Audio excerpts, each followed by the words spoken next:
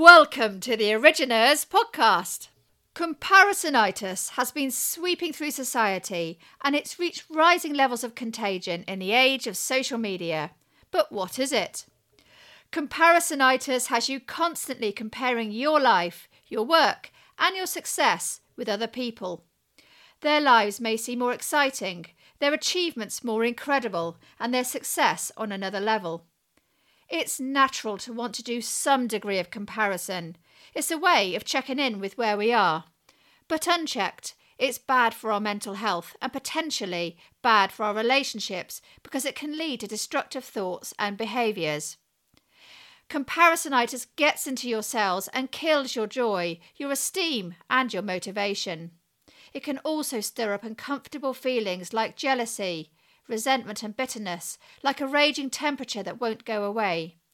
You know you shouldn't be feeling these things, and that just adds to the sense of shame of it all. So what can you do? The good news is there's an effective treatment for comparisonitis that doesn't involve any needles, syrup or adverse side effects. And by the time you get to the end of this episode of the Originers podcast, you could be feeling better about yourself already. Originers are driven by their ideas, their passion and their desire to make things happen. They are made for something special. What makes them unique is their blend of experiences, skills, personality and values. This means no one else thinks, speaks and does things exactly like them. This originality gives them their greatest opportunity to stand out, make an impact and succeed with their ambitions. When you are an originer, your voice makes the future.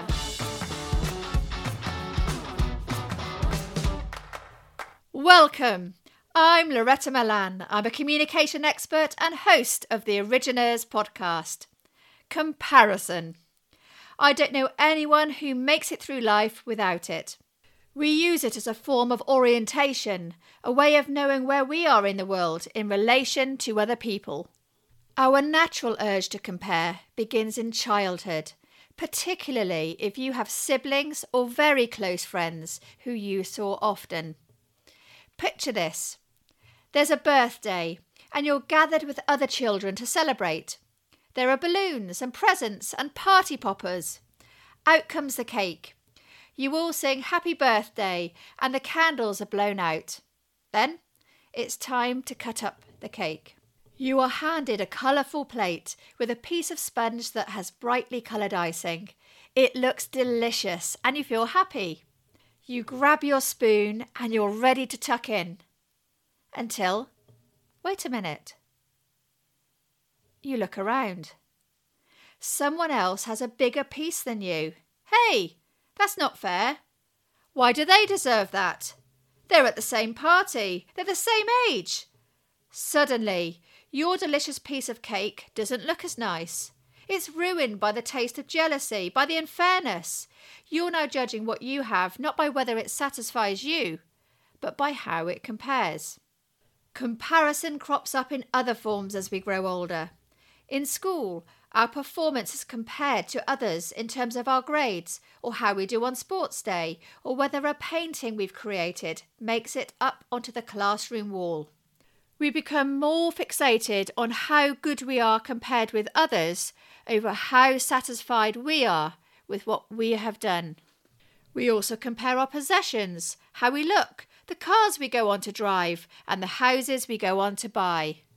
A way to spot comparison at play is through your words. Do you catch yourself wishing?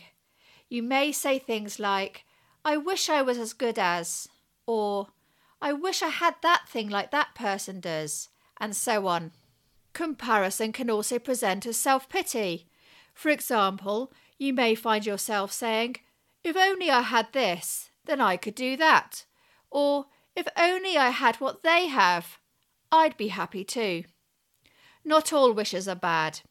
Desires can be powerful motivators and a guide as to what we really want. Measures can be useful too. They can help us know how we're doing, where we're doing well and where we need to improve. They can guide us as to where we need to invest in new skills, get more experience, and put in more time, and so on. But they become unhealthy when they don't take into consideration the whole picture. For example, when someone just starting out compares their performance to someone who's been working hard at it for 10 years, or someone working solo on a project like a new entrepreneur compares their results to someone who has a whole team.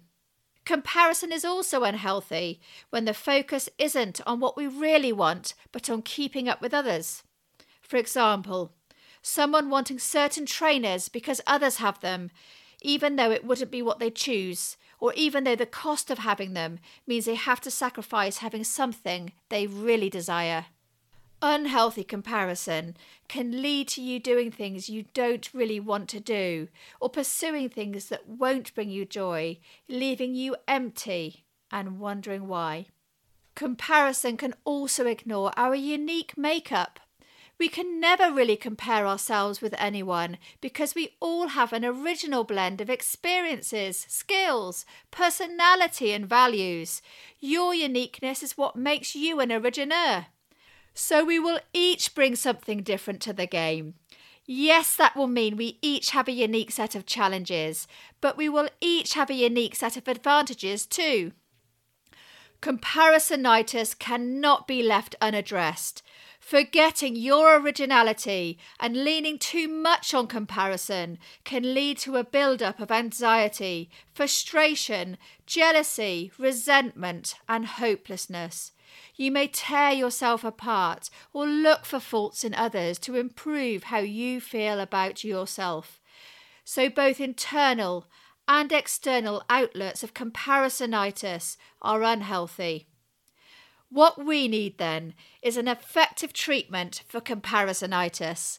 You'll be pleased to hear there are 8 feel-good things you can try. The first is to get in touch with who you really are and what you truly want. Get to know your values. They are core to who you are and your reason for living. They're your why.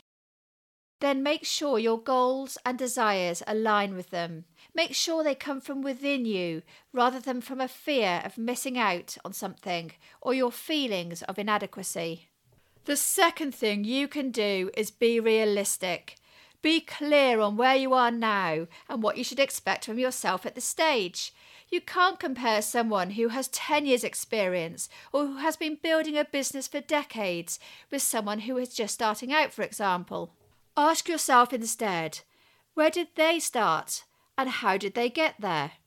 Are there any lessons you could learn from their journey that you could apply in your own way?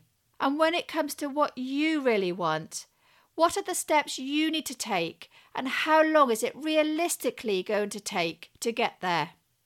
Then take action and take comfort in knowing that you are moving forward. The third thing you can do is be aware of just how much other people filter their lives. Most people don't post their bad days on social media. They don't post photos of them getting out of bed or recovering from the flu. They wouldn't usually post photos of them crying because their day is going badly or showing themselves looking awkward. No. Most people post the highlights of their lives. They post pictures of their holidays, fun times with the family, major achievements in business and other great stuff. They usually take a photo when they're looking good and there's a smile on their face. So, don't compare your reality to the highlights of someone else's life.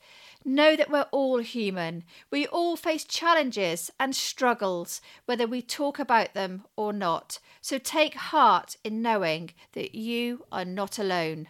The fourth thing you can do is embrace gratitude. It's easy to forget the good things in our lives, especially the tiny things, like the way the sun glows on a warm day. Regularly taking time to notice and appreciate the things that you are grateful for can help you realise how much you have in your life, and it can help it feel fuller. I keep spaces in my diary to note down all the things I'm grateful for, from the big things like winning awards to the small things like a conversation with a close friend. I find this is even more helpful on a bad day. It brings things into perspective. The fifth thing you can do is use comparison more positively. As I mentioned earlier, comparison isn't all bad. It can be helpful when used healthily. My partner is always telling people a story about when he was 16. His older brother, who was working, bought a brand new 2-litre Red 4 Capri, and he initially felt jealous. At the time, he wasn't motivated at school, and many people questioned whether he'd ever go places. The car got him thinking. He realised he really wanted a cool car too, not necessarily to copy his brother, but because he realised he'd like to be able to drive something nice too. He saw that his brother had found work that he was enjoying, and it's that work that enabled him to buy the car. So rather than wallow in jealousy, he used this as inspiration and motivation to do something with his life. He began a career in the car industry, which gave him a chance to not only work on the cars, but drive them. And that led to a successful career running British factories, which he's very passionate about. So, if you find yourself comparing yourself to someone else, ask yourself, what is this telling me? Are your feelings guiding you to just copy, or are they guiding you towards something you truly want? It doesn't have to be materialistic. If you see someone happy in their job and you find yourself saying, I wish I could be as happy as that, then maybe it's a signal to consider doing something about it. Is it time for that change? Use it as motivation. Just make sure that the drive is coming from within you and is aligned to your values. The sixth thing you can do is remember your strengths. We all have a unique set. You may find yourself wishing you could be as good as someone else at something. I'd find it handy, for example, to be great at complex mental arithmetic, and I always admire people who can, but unfortunately, it's not in my reach. However, we all have strengths, and that can be our focus. What can you do well? Also, how can you use your strengths to compensate for your weaknesses? For example, I love digital technologies, so I happen to be great at them.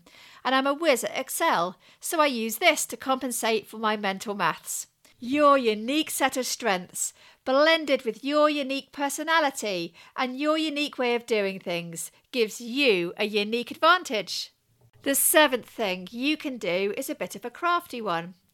When you next finish some jam, marmalade, or some old-fashioned sweets, clean and save the jar, because a bit of crafting can help you with comparisonitis.